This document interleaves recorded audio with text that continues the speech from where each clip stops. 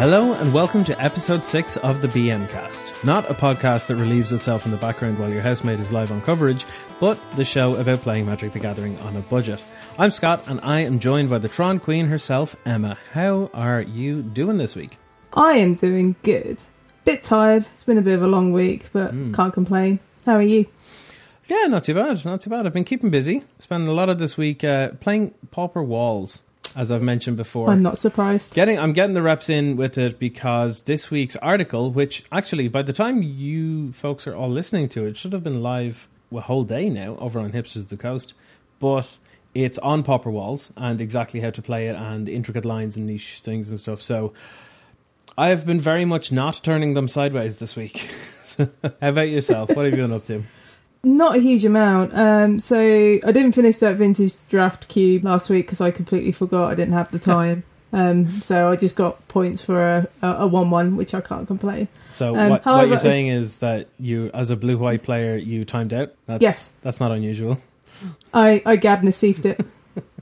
Otherwise, earlier today, I managed to do a double Masters draft, Phantom draft on Magic Online. Oh. I managed to Frio with mono white artifacts. Nice. Yeah, it's a pretty sweet deck, actually. It was quite... I might have a bit of confirmation bias, but mono white seems pretty good in double Masters draft, purely because no one's picking white, because everyone assumes white is just bad. Therefore, no one really picks it. So the deck featured a lot of Sanctum Gargoyles, Ancestral Blades, and it even managed to pick up Stoneforge Mystic. Didn't get me a Batterskull, but it did get me a lot of Ancestral Blades, so it just threw in like 1/1s that are equipped with this Ancestral Blade. Nice. Yeah, it was a sweet deck, and if you want a little bit of advice, take all the Mirror Smiths that you get, because if you slam load of artifacts and pay one, you make a Mirror, 1/1 Mirror, and it's just really good just to swell the board. Like, I didn't manage to play Mirrodin when it came out because it was before my time, but this kind of feels like what I expect Mirrodin to be, so it's been quite fun. I'm looking to do some more soon. Yeah, sounds good. Sounds good. So, what has been happening this week? Well, since the last episode, the full preview has gone live for Double Masters, and like you said, it's now also live on MTGO. And you were right, by the way. We ended the last episode saying that this week we'll be talking about Black and we might be including Thoughtseize, and you said it would depend on whether it's being reprinted or not. And lo and behold, about 2 hours after we recorded that episode, you were proven right. So bizarre. Yay, reprints. All for reprints. Especially Thoughtseize now. It shot up when Pioneer came in and it's just stayed there. So yeah. It's the premier discard spell, which we'll go into later because we are talking about Black this week. But yeah, I'm very happy to see it reprinted. Hopefully it's at an affordable price compared to what it's defaulted to previously.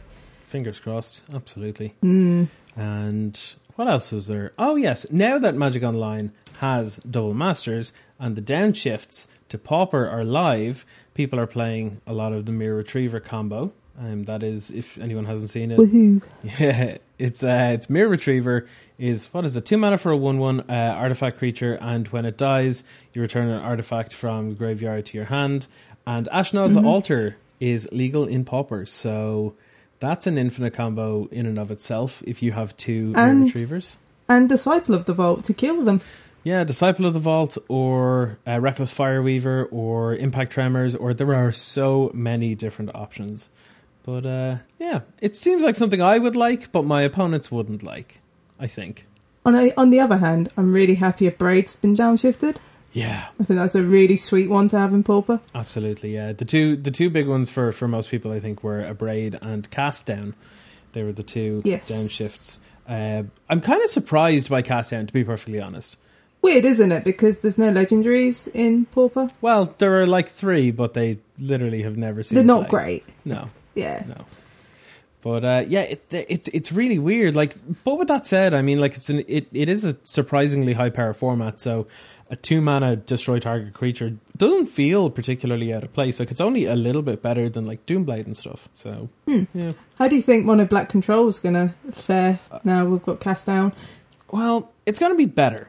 It's a pet deck of mine. I enjoy playing it despite the fact that it is a good old run-of-the-mill, Jundam-out style mid-range deck, which is absolutely not my wheelhouse normally. But Cast Down to me feels like it's just going to be an immediate 4 of. But the problem is with Mono Black Control is it wasn't lacking in removal options. It's more lacking in power or impact.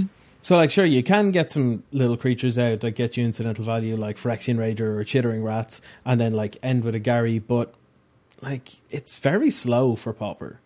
So, there's something that was reprinted and downshifted into Pauper in this set that I personally am extremely happy about, and that is Bone Picker. So if anybody doesn't know this, and to be honest, I wouldn't hold it against you if you didn't. It was an uncommon that was pretty good in Amonkhet draft. It was 3 and a black for a 3/2 bird.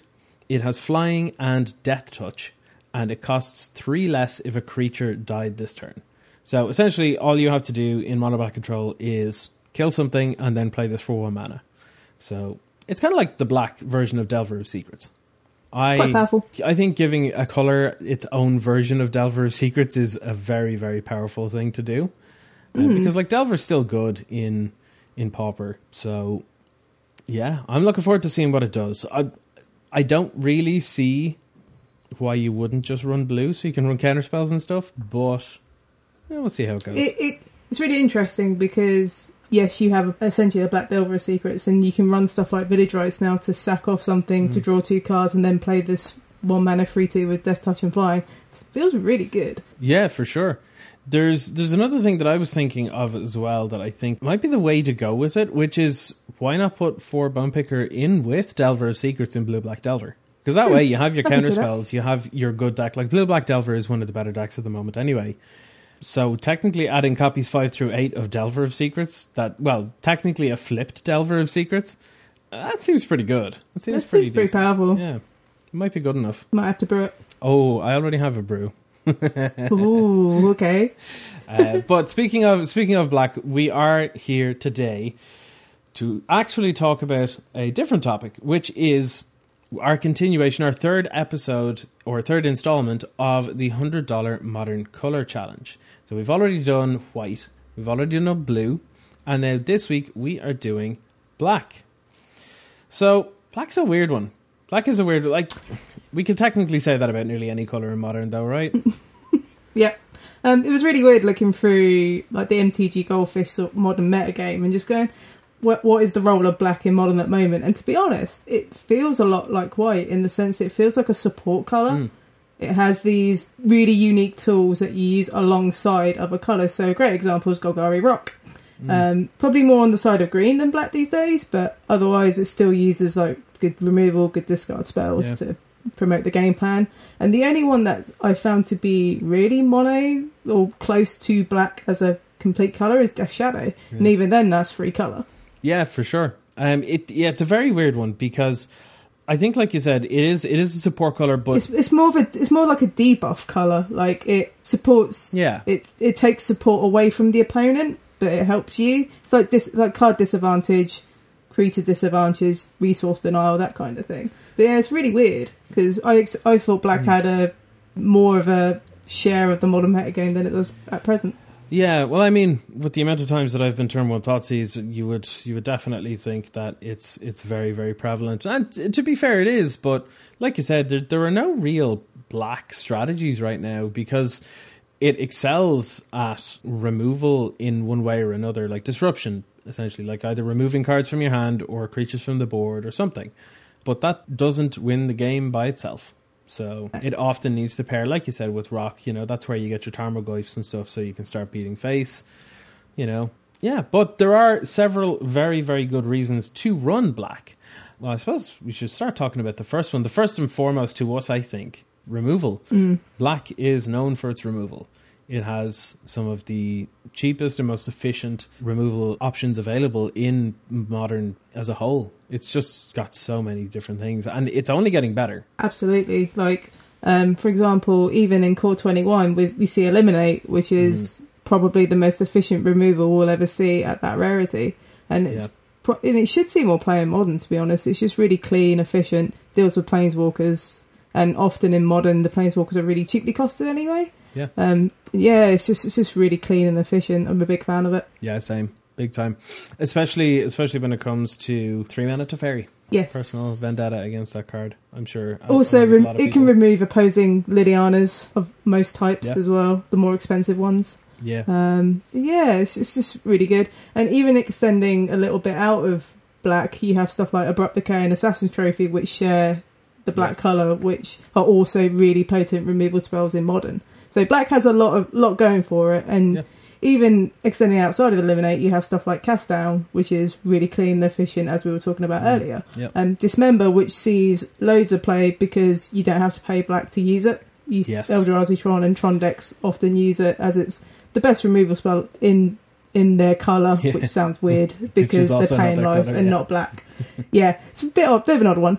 And then you have really unique stuff like Edict, so you have like Liliana's Triumph as well, which can get around a Slippery Bogle, for example. Yeah, absolutely.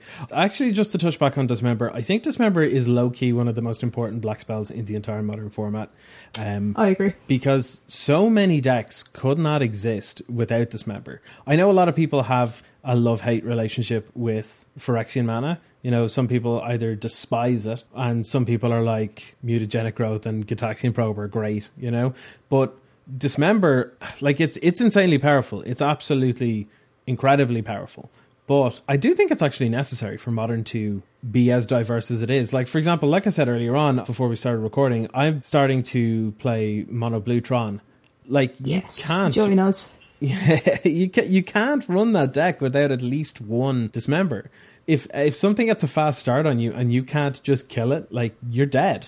You're absolutely dead. And it's the same with like Merfolk and stuff as well. Like, they often run 1 or 2 Dismember, or basically anything that isn't like main either white for Path, red for Bolt, or black for Fatal Push or Eliminate or something. You know, like if you're a mono green or mono blue deck, you have to run Dismember pretty much. Absolutely. And weirdly enough, I think Dismember's the most fairest of the Phyrexian mana cards. I think when I think of a Phyrexian mana card, I think of Dismember because it's reasonably costed and it does something really good. It's not like Gitaxian Probe where it does more than what the life that you pay for it. Yeah. Gutshot's another good example, I think, is also a decent example. But yeah, I've dismembered many Noble Hierarchs in my time, and I'm fine with it 9 times out of 10. Yeah. My favourite target to Dismember, I think, is probably Mantis Rider. I love taking out a Humans player. I love nothing more than taking out. Humans is one of my most hated decks of all time. I don't know why it is. I don't know why. Yeah, I despise it. I cannot stand it. Interesting. It's super disruptive. It's super aggressive. It's got lots of different lines and different plays and everything. I don't know why I hate it. I just do. Every time they start with like turn 1 unclaimed territory, name human, Ether Vial, go. I'm like, oh no. I think it's because most of the decks I enjoy just do terribly against it. Maybe that's it.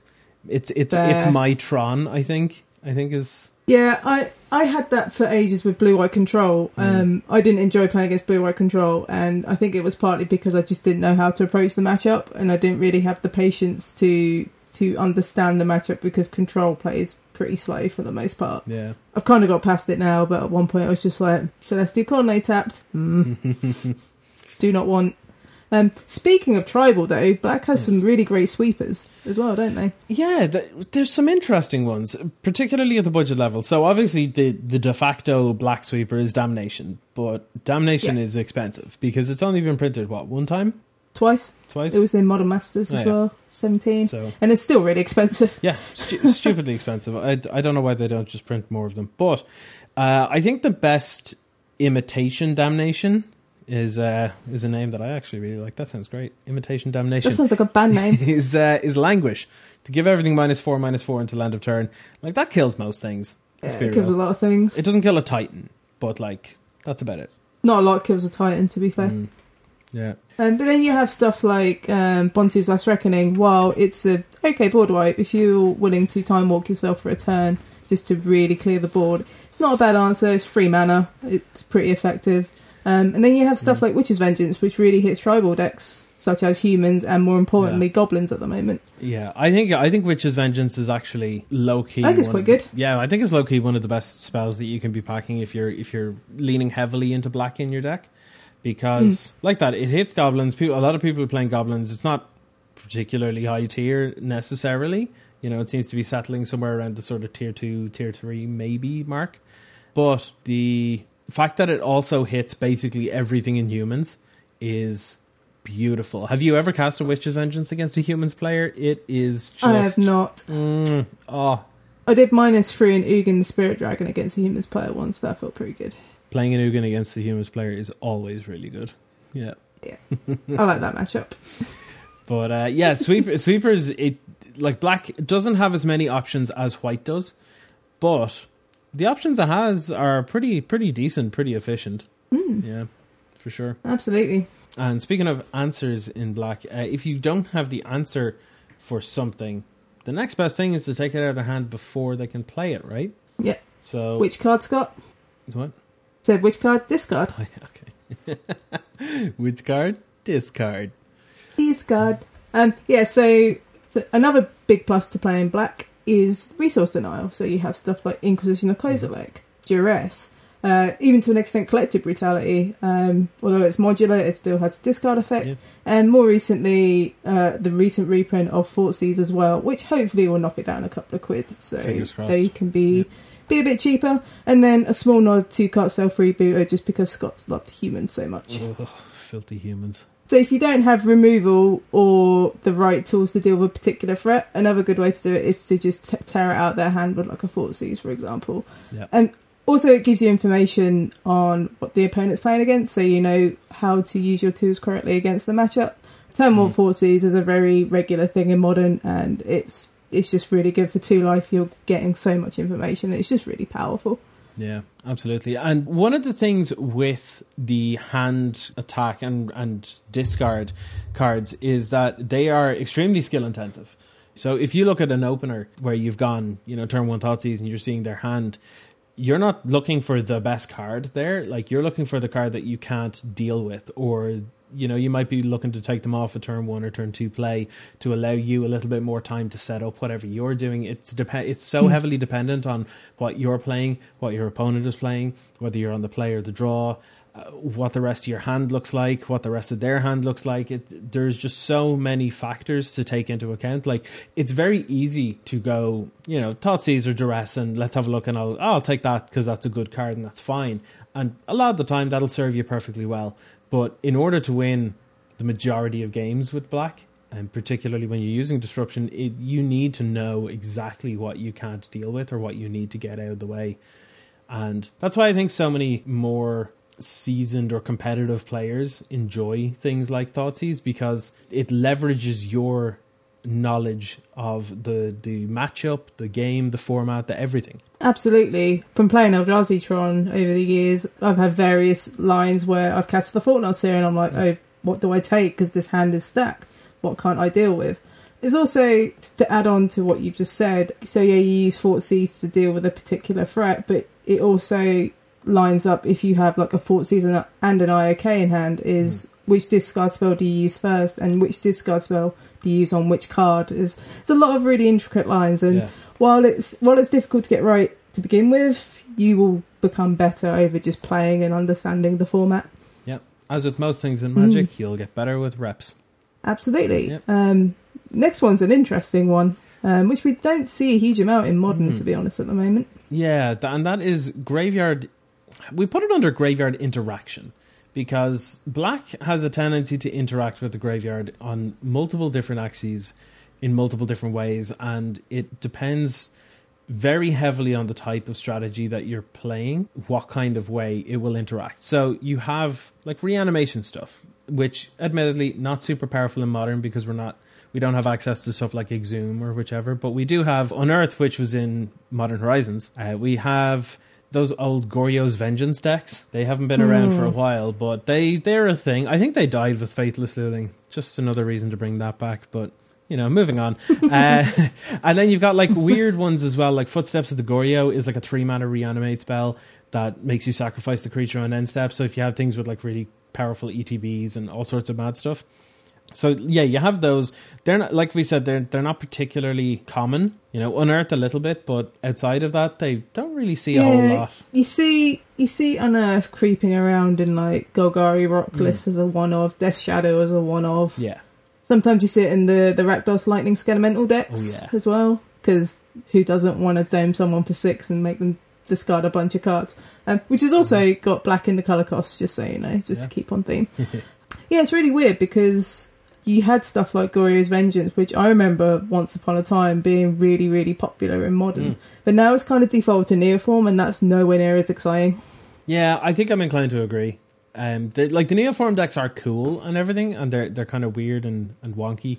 And I like weird, wonky decks, but yeah, I think the Goryo's Vengeance ones they felt oddly Glass Cannon-like, but also could still sort of grind out. It was weird. It was very weird. Yes, it's weird. But the closest we have to graveyard interaction / reanimation in Modern is Dredge. So you have stuff like Golgari Fug to dredge away loads of stuff. You have Gravecaller, which was a big thing in the old Vengevine decks before Bridge from Below got banned.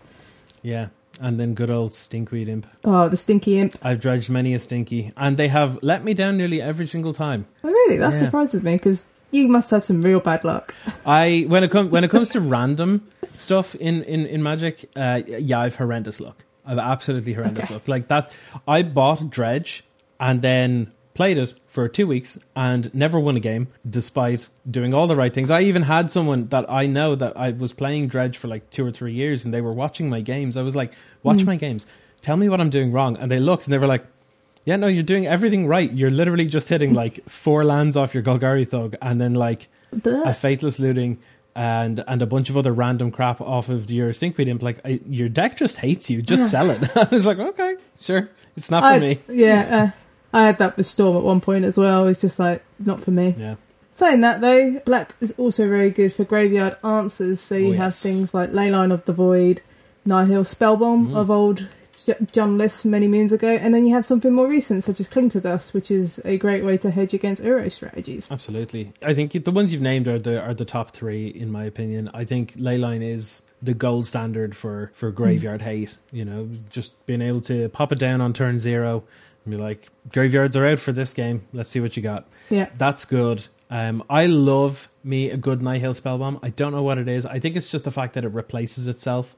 And it feels good to do that. I know it's technically not a black card, but it is. You know, you have to pay black in order to get the card, and like you're playing cards for the value. You wouldn't play it in a non-black strategy because you just play Relic, right? So I think it's a pseudo black card. It's weird. You would run it in a non-black deck that cared about its own graveyard, maybe. Yeah. But even then, there are probably better options. You know, you could just Tormod exactly. Script, you know, so.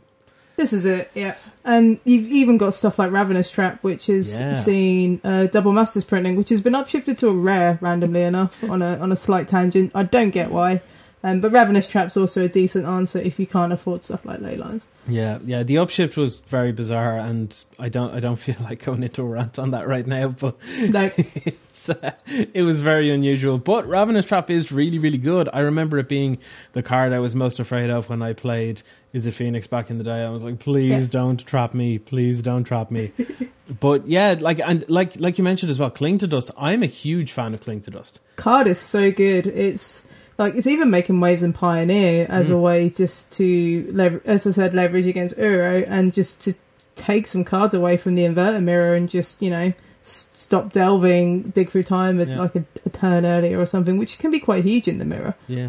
And the thing is, both graveyard-based decks and non-graveyard decks are happy to run this as long as it's running black, because if you are a graveyard-based deck, you're going to constantly be able to power up the escape on Cling to Dust. And if you're not a graveyard-based deck, you will occasionally get, just from playing games and having spells and cards and creatures enter the graveyard, you're just going to randomly get incidental times where you can just cast Cling to Dust and just get another card out of the graveyard on your opponent's side. Like, it's super, super handy. And it's nice. I've seen it even show up sometimes as just a one-of in lists. Yeah, I can see that. You just have it sometimes. And if it's no good, you just target a card, you draw a card with it, and then you just get on with your life. And that's fine. It kind of feels a similar role to Relic, right? You know, even if it's not great in the matchup, you still get a card out of it, which is really good. Yep, absolutely. And the thing is, in Modern, nearly every deck has some form of graveyard action in some way, shape or form. Like, obviously, you have Uro decks, you have Dredge, you have Storm, I think straight up burn doesn't have anything, but like even the red prowess decks have like Lava Dart and have potentially got Bedlam Revelers and stuff. Like you'd be surprised, nearly every single deck has something that you can hit with the Cling to Dust, and I think it's currently my favorite piece of graveyard interaction. It's very good in Modern specifically, just for that fact. It will nearly never be dead, which is really sweet. Agreed. After graveyard interaction, we've got an interesting one, which is Black's almost known for, which is like life resource management. So what Black is very good at doing is gaining an advantage, but at the cost of life. So an expensive sort of example would be Dark Confidant, where you get a card every turn and then you lose life on the card's CMC. So you have stuff like Street Wraith, which is a really good one. It's got cycling, you pay 2 life to draw a card. Night's Whisper is also very similar, where you lose 2 life to draw 2 cards. And then more popular in Modern is stuff like Death Shadow, where you have to be on such a low life total for you to play it and actually win with it, because it's such an aggressive deck in terms of like punishing your life total. Yeah, it's a nice payoff for doing the thing that Black is traditionally known for, really. But I think to be honest, to sum this part up, the best is just to quote Dark Confidant's flavor text, which is greatness at any cost. Yep. Agreed. That's Black's modus operandi, and it still holds true to this day. But yeah, that's it. Gaining advantage through life loss. And then one other thing. Now, normally we don't really talk that much about lands. I know when we started this $100 Modern budget challenge, we were like, well, we talk about lands if they're relevant, maybe. You know, or we might just do a separate lands episode or something if that's something that people want. We can do. But I do think there are a couple, not many, but there are a couple in Black that I think are worth talking about. They're very unique, aren't they? Yeah. The first one is, well, it kind of lines up with the graveyard interaction, and that's Bojuka Bog. It enters the battlefield taps for Black, but when it enters the battlefield, you exile target player's graveyard. Just to have that on a land, like the downside is it enters tapped, but if you're against a graveyard deck, it's going to win you the game a lot of the time. If it's in any other matchup, like more likely if it's not a graveyard matchup, it's probably a slower matchup. So entering the battlefield tapped isn't really that big of a deal at that point, you know? This is it. And in most cases, a lot of non-black decks just play it as a suitable way to deal with the graveyard. So before Scavenger Grounds was printed in Hour of Devastation, Bojuka Bog was the next best thing for Eldrazi Tron and Tron strategies in general. I remember seeing Knight of the Reliquary decks just tutor up a Bojuka Bog, and they're just straight up green-white just to deal with the Dredge player's graveyard. It's just a really good option. Big fan. Yep, I remember around the time of Hogak Summer. Actually, I remember I was doing text coverage in Barcelona at the GP there at the time in Hogak Summer. The top 3 archetypes, I think, were Hogak. Surprise, surprise. There was a lot of Izzet Phoenix, and then there was a lot of Eldrazi Tron. Yeah. So, generally speaking, if they're the top 3 decks, you know that something's wrong with your format. But, that aside, I noticed that there were a lot of, like you said, Eldrazi Tron decks, even though they had the Scavenger Grounds, they also just had Bojuka Bog, so that they could just go and tutor it up as well. But Titan decks had it as well. Because there are so many ways they run to it just often. Grab lands, like either through Titan or whichever else. But yeah, it's really, really powerful. Well, speaking of powerful, the next one that's on our list is a pretty new one, and it's pretty mind-blowing, particularly in the longer matchups. And that's Castle Locthwain. I'm a big fan of this card. I'm surprised it's not seen more play in Modern, but it has crept up in Golgari Rock lists as like a 1 of or a 2 of, just a way to outgrind the game. Yeah. But yeah, the fact that you can draw cards off it and it's just something to do with your mana in the late game just seems pretty good. That's it, yeah. And to anyone that doesn't know what it is, it's a land that enters the battlefield untapped as long as you control another swamp. So that can include shocklands and stuff. It taps for black, but then you can also pay 1 black and tap it to draw a card and then lose life equal to the number of cards in your hand. So, you know, if you're just top decking, you know, you just play at a land and then you activate Castle Locthwain. That's draw a card, lose a life for essentially 4 mana because you're tapping the Locthwain as well, which is pretty good on a land, you know. So That's a nice one. Like we said, particularly in the slower, grindier games, because you're going to be trading resources one by one, and eventually you'll be both in top deck mode, and then a couple activations of this can turn the tide. In other matchups, it's kind of just a slightly worse swamp, but in the matchups where it's good, it's insane. I think it's just gives you the option to do something if you don't have enough mana to cast your spells. You go, I can draw a card, I can do something else. It's just, I like it as a 1-of or as a 2-of, just so it can come in untapped and you can just be like, yeah, I'm just going to draw a card. Yeah, for sure. Seems pretty powerful. Yeah. And then the other one as well, it's a bit of a niche one, but Dakmor Salvage enters the battlefield taps for black, and then has Dredge 2. Yeah, this is really good in Dredge decks. You wouldn't usually play it in anything else, I recall. You might play it in Death Cloud, maybe. That's stretching it a bit far, maybe, but I remember seeing a deck run it once. I was just like, "What? This is not Dredge." It's definitely a weird one. I have seen it in Loam Pox decks back in the day. Yeah, but that's probably what I'm thinking of. Yeah, it's pretty unusual, to be fair. Pretty unusual. But yeah, there are a couple of other ones. There are obviously, the more expensive ones like Urborg, which make all your lands into swamps, which means that you can run a bunch of other non-black lands in order to be able to do all sorts of stuff. But that's really expensive at the moment. It's like $25. So yeah, thanks Pioneer. Yeah, Pioneer did that all right. So let's not add that one to the list. That's a little pricey. No. Maybe it'll get reprinted in the next Master set. Cross his fingers. You know what?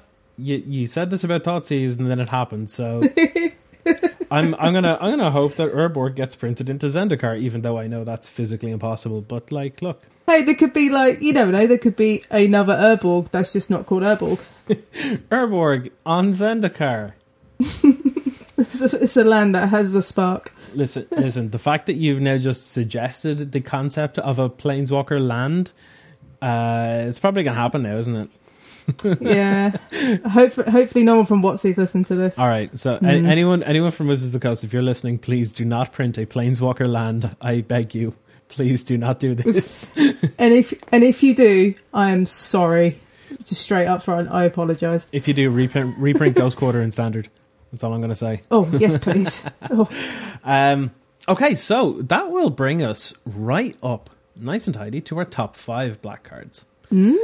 So to be honest, we've kind of mentioned a couple of these already, mostly because they are the poster children of the different cornerstones of the colour that we've just spent the entire episode talking about.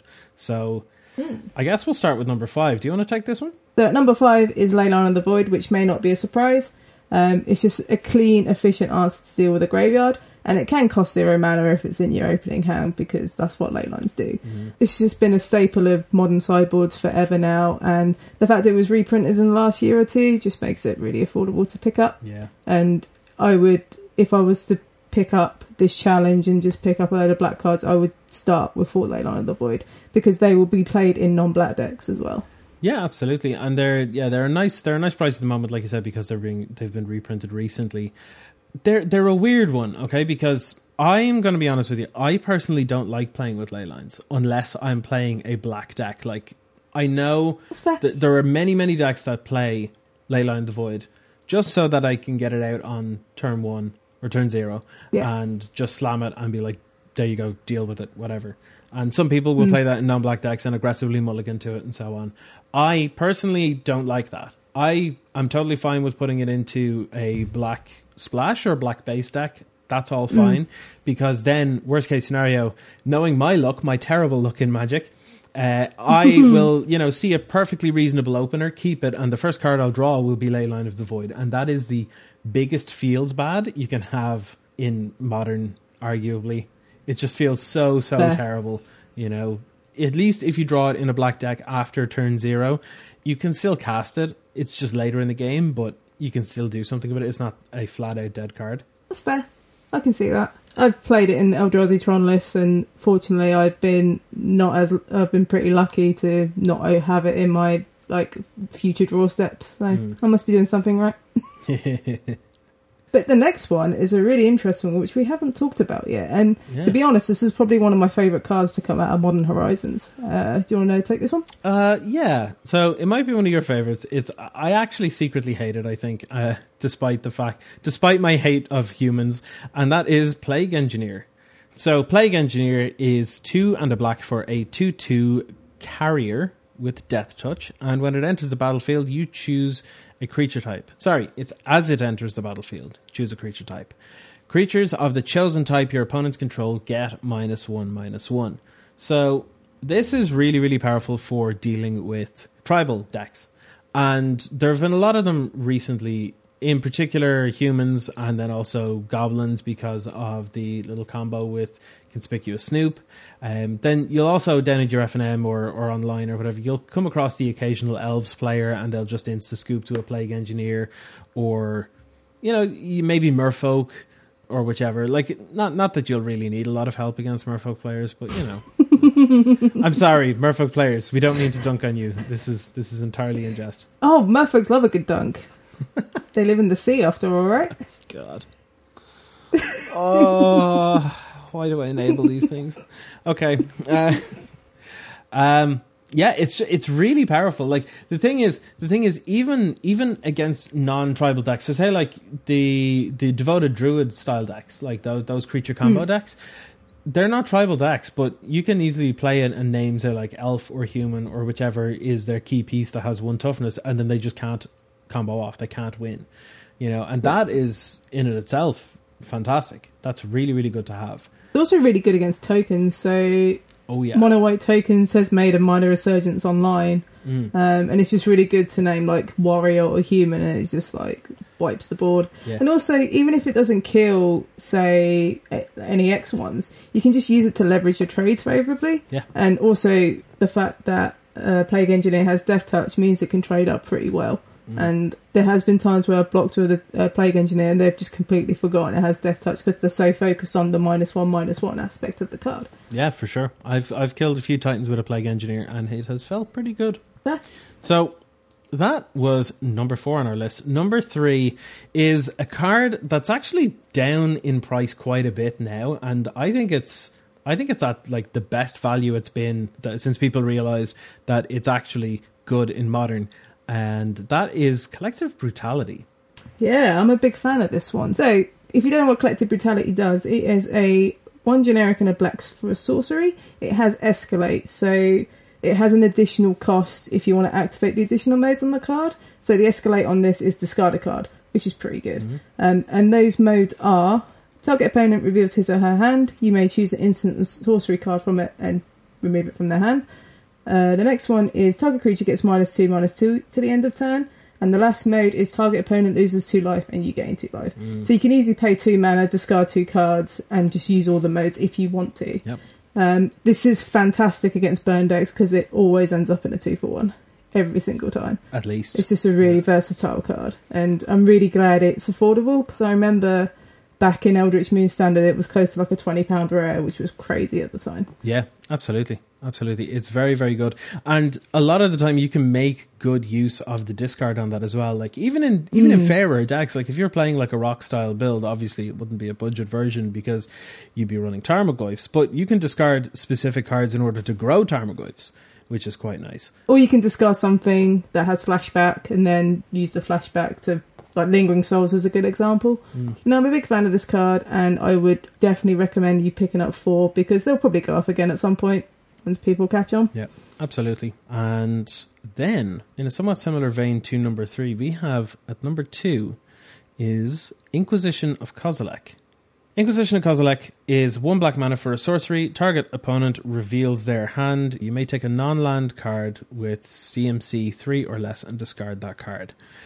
So this is one of the best options for hand attack and discard in the format. Like the only thing that I think is almost always definitely better is Thoughtseize. And if that starts coming down in price, I would be inclined to replace it on the list. But at the moment, it's just too pricey. Inquisition is what, like $3-4 tops?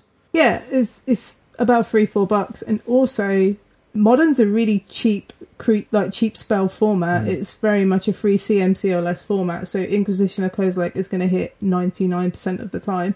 The only time it doesn't is if your opponent either has like something like a Prime Time or a Khan Liberated, or just a load of lands. But in most cases, it's going to hit, and it's just it's a really good turn one play just to identify what your opponent is playing, and then you can seize their best card away, for example. Yeah, absolutely. And the only things that I think that are very important to watch out for with Inquisition is, at the moment, Cryptic Command is seeing a lot of play. That is one of the pieces that are pretty important to rip out of their hand, if at all possible.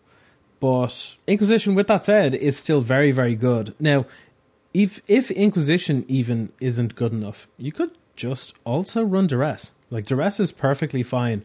Duress is a fine option, and if you are really budget conscious and you don't mind spending the extra mana, Agonizing Remorse is also really good, which is essentially a 2-mana Thoughtseize. Mm-hmm. You know what? I actually think that should probably see a bit more modern play. Not even at a budget level, but just in general, because sure, a 2-mana Thoughtseize effect, not great. However, the fact that it exiles, and if they don't have anything in their hand, you can just pick something from a graveyard and exile it instead, at the cost of 1 life instead of, say, 2 from a Thoughtseize. That's very, very good. You know, like I said, nearly everything that is played in Modern has some form of graveyard synergy or something. And Agonizing Remorse is way better against something like that than Thoughtseize is. Now, again, difference between 1 mana and 2 mana is enormous. But, you know, I could definitely, in a discard heavy deck, like say like a budget rock build or something, I could see like 2 Agonizing Remorse and you'd get away fine with it. Yeah, this is it. When I wrote about budget rock last month, I want to say, I had like 4 Inquisitions and 2 Agonizing Remorse, just because it's good to have an option that can take someone's best card away. And even if you do have 4 seasons, I think it's easily like copies 5 to 7, for example, because it still does something even if they're hellbent. Yeah, absolutely. I think so for these reasons, I don't think we can just have Inquisition at number 2. It's kind of a split. No, I agree. It's kind of a split, and anywhere from Duress to Inquisition to Agonizing Remorse to Thoughtseize, all of these are exceptional at what they do. They all do something a little bit differently. You know, like I would sooner have a Duress rather than a Thoughtseize against Burn, you know, but a Thoughtseize would be better against, say, Tron or Titan or something, because you can then take like a Worm Coil or whatever it is. So yeah, discard spells in general, targeted discard options in Modern, I guess, is our number 2, right? Yeah, it's there's so many, but Inquisition, Kozilek and Thoughtseize are the 2. And then number 1 is kind of split as well. Emma, do you want to take this one? Yeah, it's an interesting one because we are a budget podcast, so we have to think about things from a budget perspective. So number 1, we have the easy one. The easy half of the one is Eliminate, which we've gushed about pretty much since we started the podcast because we think it's the best cheap, efficient removal. It's a really good placeholder on Abrupt Decay as well if you're looking to build like Golgari Rock or some sort of like Golgari aggro. It's a really good option to have as well. We have mentioned Fatal Push in this number 1 as well, but Fatal Push is very situational. So the reason Fatal Push becomes really good is because of its Revolt trigger, which, if you don't know what Fatal Push does, it is a 1 black instant, destroy target creature that costs 2 mana or less, and then it has Revolt. If you've lost a permanent under your control this turn, that becomes 4 mana or less, so you can remove a bigger threat. Yeah, that's it. Thing is, fetch lands aren't really cheap, and the best way Fatal Push works is with fetch lands, because you sacrifice the fetch land, which triggers Revolt, which removes your opponent's threat, for example. So it's very situational. I wouldn't play Fatal Push in a Fetchless deck just because it's not that great. I'd rather run something like Eliminate myself. So our number 1 is Fatal Push and Eliminate, but veering more towards Eliminate for budgeting reasons. Yeah, absolutely. And to be honest, I mentioned this earlier, Eliminate hits Teferi Time Raveler. That's very important for me. The fact that it hits Planeswalkers, it kills Renin 6, it kills Narset, it kills Teferi. And these are huge targets. Liliana of the Veil. These are all massively important things to get off the board. And previously, black heavy decks didn't really have, despite being very, very good at removal, didn't have really good monocolored ways of actually interacting with planeswalkers. You know, like if, like say, like those the 8-rack decks and stuff from ages ago.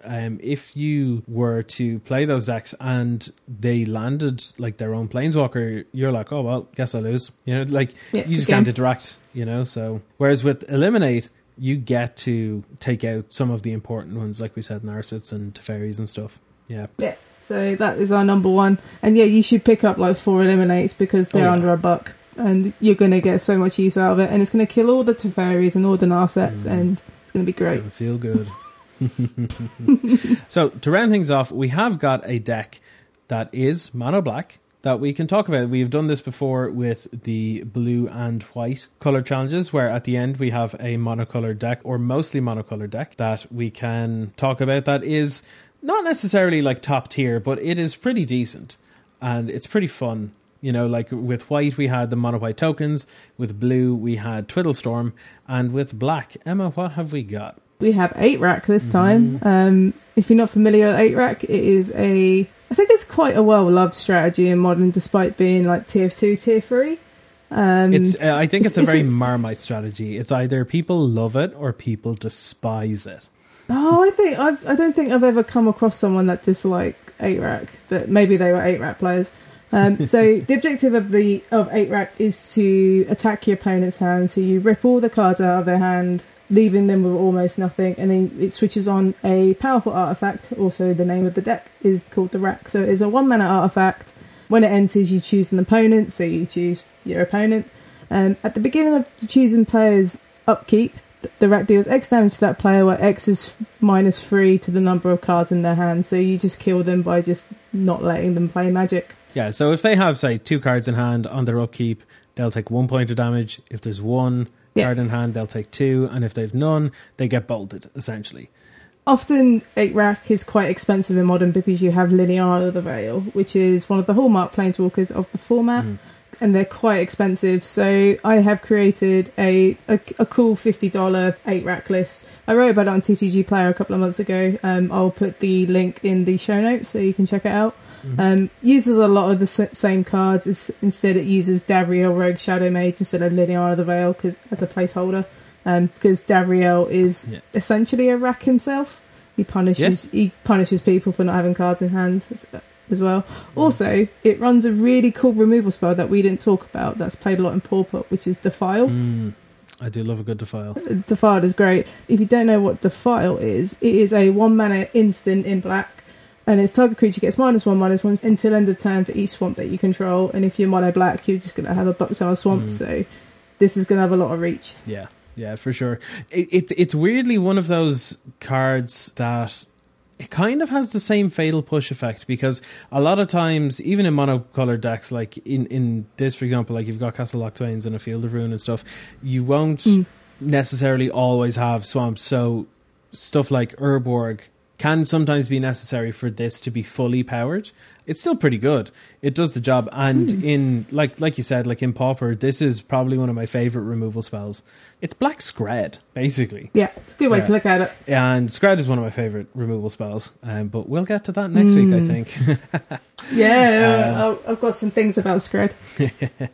But like this strategy is really, really good. I really enjoy it. Like I said earlier, I have a bit of an affinity for these kinds of decks because, well, they're some of the first ones that I ever played in the Modern format in general. And I got to admit, I love Smallpox and People. There's something about Smallpox and People that just feels so good, especially, and I know I shouldn't say this because, you know, I've started playing Mono Blue Tron, which admittedly is not Green Tron, but Smallpoxing a Tron player feels great. It feels real good. I disapprove of this comment. In this build that you have, I've noticed the one Bantu's Last Reckoning, and I think this is one of the only, as much as I love Bantu's Last Reckoning, like you said, you kind of time walk yourself with it, but I think this is one of the only decks that I enjoy having it in, because you run a very, very tight ship where every single speck of mana has to count. And strangely, Bantu's Last Reckoning actually fits in it, which is really weird, because in this deck it doesn't feel like you're time walking yourself, because, you know, you're ripping all the stuff out of your opponent's hand. You are making them run out of resources, and then this just cleans up whatever's left on the board, and then they're stuck in the rack, and that's it. You don't need more mana at that point. You've already got them in at that stage. So Bontus feels really, really good in this deck. Yeah, I think the other strategy that can get away with it is Ad Nauseam in Modern, purely because it has stuff like Pact of Negation as backup as well. Usually the time it clears the board and Pact of Negations, it can go off. But yeah, it's like a fringe sweeper, but it's also quite good if you want to be mana conscious. Yeah, absolutely. And weirdly, this is an interesting one. Another introduction to the deck from Modern Horizons was Nether Spirit, which had shown up in, was it Manaless Dredge in Legacy, I think is where I first played this card. So it's 1 black for a 2/2 spirit, and at the beginning of your upkeep, if Nether Spirit is the only creature card in your graveyard, you may return Nether Spirit to the battlefield. I remember it now. I used to play Pox in Legacy. That's where I know it from. Got it. So I'm not surprised. A very similar strategy to this. Actually, you could take this, add a couple of cards to it, and it's basically a Legacy Pox deck as well. Like it's no way. That's cool. Yeah, I really, really enjoy this. It functions brilliantly as a blocker. It blocks for forever, basically. It has to get hit by a Path to Exile, otherwise it's going to keep coming back. And sometimes it's just enough of a clock to close out the game as well, because you can run some really, really tight games with this. Sometimes it's just a case of your opponent ripping a bolt off the top and you're like, oh, I was so close. Yeah, because before, wasn't it, like Bloodghast was the sort of alternative, which is not quite as good. Because you kind of need lands to for it to come back if it was to be removed from play. But Nether Spirit's just a really stubborn answer, as the deck in general is quite stubborn. So yeah, and then when it comes to you've got great sideboard options here as well. Like you've the Nihil Spell Bombs we were talking about earlier. Ratchet Bomb is a big favourite of mine. It just immediately takes care of tokens, or you can start ticking it up to deal with bigger problems like we said earlier, planeswalkers and stuff. And then you have like Pithing Needle sort of effects, and Force of Despair is really cool. I really like that. I think this is a really underrated force, not to mention it as cracking art from Seb McKinnon. I really like it as a one-off, considering you are a mono black deck, so you're always going to have stuff to pitch to it. Yeah, for sure. And this is actually really, really good against goblins, with that trigger from the Conspicuous Snoop on the stack to copy the Tutor Goblin. You just Force of Despair and kill everything that's on the board. Feels good. Feels real good. Don't expect it either, because no one plays this card, unfortunately. Yeah, it's a nice card, all right. I really enjoy it. Yeah. And the 8 rack has an insane Storm matchup, like 100% to 0. I have actually won against 8 rack like one time. It is doable, but not enjoyable. Put it that way. So yeah, it has very, very good matchups against like combo decks and stuff, where they need to have specific things in hand in order to go off. So like you said, Storm, Ad Nauseam dies to like a single Thoughtseize a lot of the time. So like 40 Thoughtseizes is pretty good. The control matchups were good for a time, but then when every single card in the 75 turned around to replace itself, like for example Teferi or Icefang Quaddle or Stoneforge Mystic or whichever, it's now become pretty rough. It used to be much better back in like traditional blue-white control, but now it's actually very, very rough. Same with Burn. Actually, Burn is a very weird and interesting one, because some more upgraded versions of the 8-rack decks actually run Death Shadow in the sideboard to beat Burn. Yes, I've seen that. I like that one a lot. Yeah, it's crazy and interesting sideboard tech. I've also seen some Gifted Aetherborns. We didn't really talk much I'm a about, big fan of that card. because like we said, there's only the one Nether Spirit in the deck, so a lot of the time people will side out the creature removal. So you just bring in a few Gifted Aetherborns, the 2/3 Death Touch Lifelinkers, and you all of a sudden have a big problem that your opponent might not be able to deal with. Yeah. Nice Big fan of Gifted Aetherborn. Yeah, it's definitely one of those decks that has very heavily skewed matchups. You know, like the decks that it's good against, it absolutely whomps them, dances on them.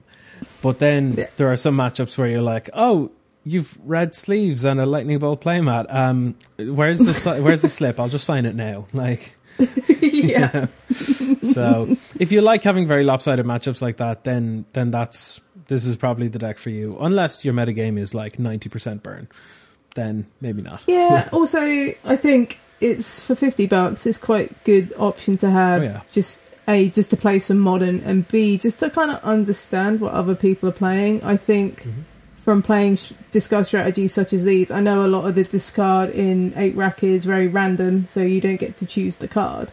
However, when you have stuff like 4th Season Inquisition, it can really teach you what to take in particular matchups, and you kind of grows your knowledge of the format. And if there's anything I've learned in Modern, that you become really good at Modern by knowing all the other decks and what are the current top decks and what answers are they going to play against you and stuff like that. And playing a strategy such as this really just opens it up to you, because you can look at your opponent's graveyard, you can scribble notes on what you've seen when they've revealed it off of Thoughtseizes, for example. Yeah. Absolutely. I think one thing that you said there that probably at some point is going to get its own episode, but I think one of the things you said there is one of the most powerful things that you can have. One of the best things for you to have when it comes to the Modern format is format knowledge. It's not having the best or most expensive or most upgraded deck. You could take something like this, and if you know what you're doing, you can run over people. And it's not just this deck. It could be the Twiddlestorm deck from last week. I've got thousands of reps with that deck, and I would be happy to take on nearly any matchup with it because I've practiced with it so much.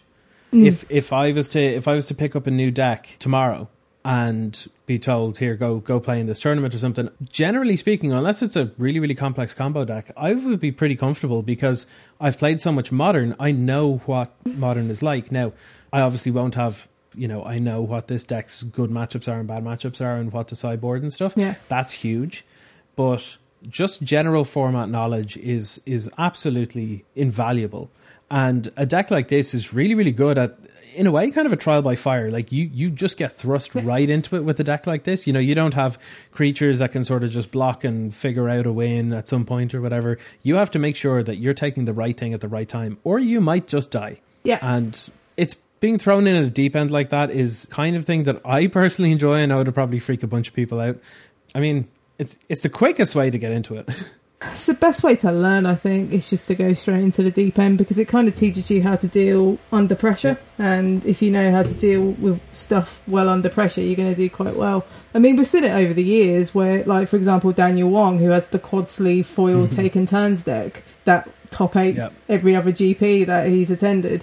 It kind of proves that if you just play something offbeat and rogue and you just genuinely enjoy playing it and want to put in the reps in, you will see success. And 8-rack is definitely one of those. Absolutely. That is it, 100%. So, if it turns out that your favourite deck is, in fact, 8-rack, and, people turn around and be like, oh, it's not very good metagame or whatever, it kind of really doesn't matter. Like if you're trying to tune the metagame to like win GPs, then yeah, maybe not 8-rack, start looking at like top of the budget scale and stuff. But if you're looking to just play a format, enjoy it, and win more games than you lose, on the most part, when you go to F&M or something, you can play anything. Just get the reps in. Enjoy it. Enjoying it is probably the most important one, actually. To be honest, it's a game. You're more willing to learn and more willing to take defeat if you are enjoying it. For sure. Which is a really important aspect of Magic, is understanding defeat and just knowing how to take it in a sporting way. Yep, for sure. That's it. And it's I never thought I would hear someone talk about learning sportsmanship through playing 8-rack, but sure, look, here we are.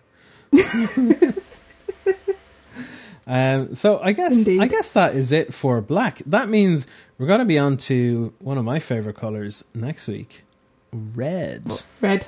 There's a lot of red cards, a lot of cheap red cards, to be fair. Yeah, honestly. And a lot of really good mono red decks. So I think next week is going to be pretty jam packed. Yeah, we're going to have a nice one next week. You could say it's going to be inscredible. I thought I'd stop enabling you. Doesn't take much. Oh no. Thank you for listening to the BM Cast. If you have any questions, comments, or sweet brews, you can email us at budgetmagiccast@gmail.com. You can follow us at the BM Cast on Twitter, search for Budget Magic Cast on SoundCloud, and support us over at patreon.com/Budget Magic Cast. We'll be back next week to give you even more bang for your buck.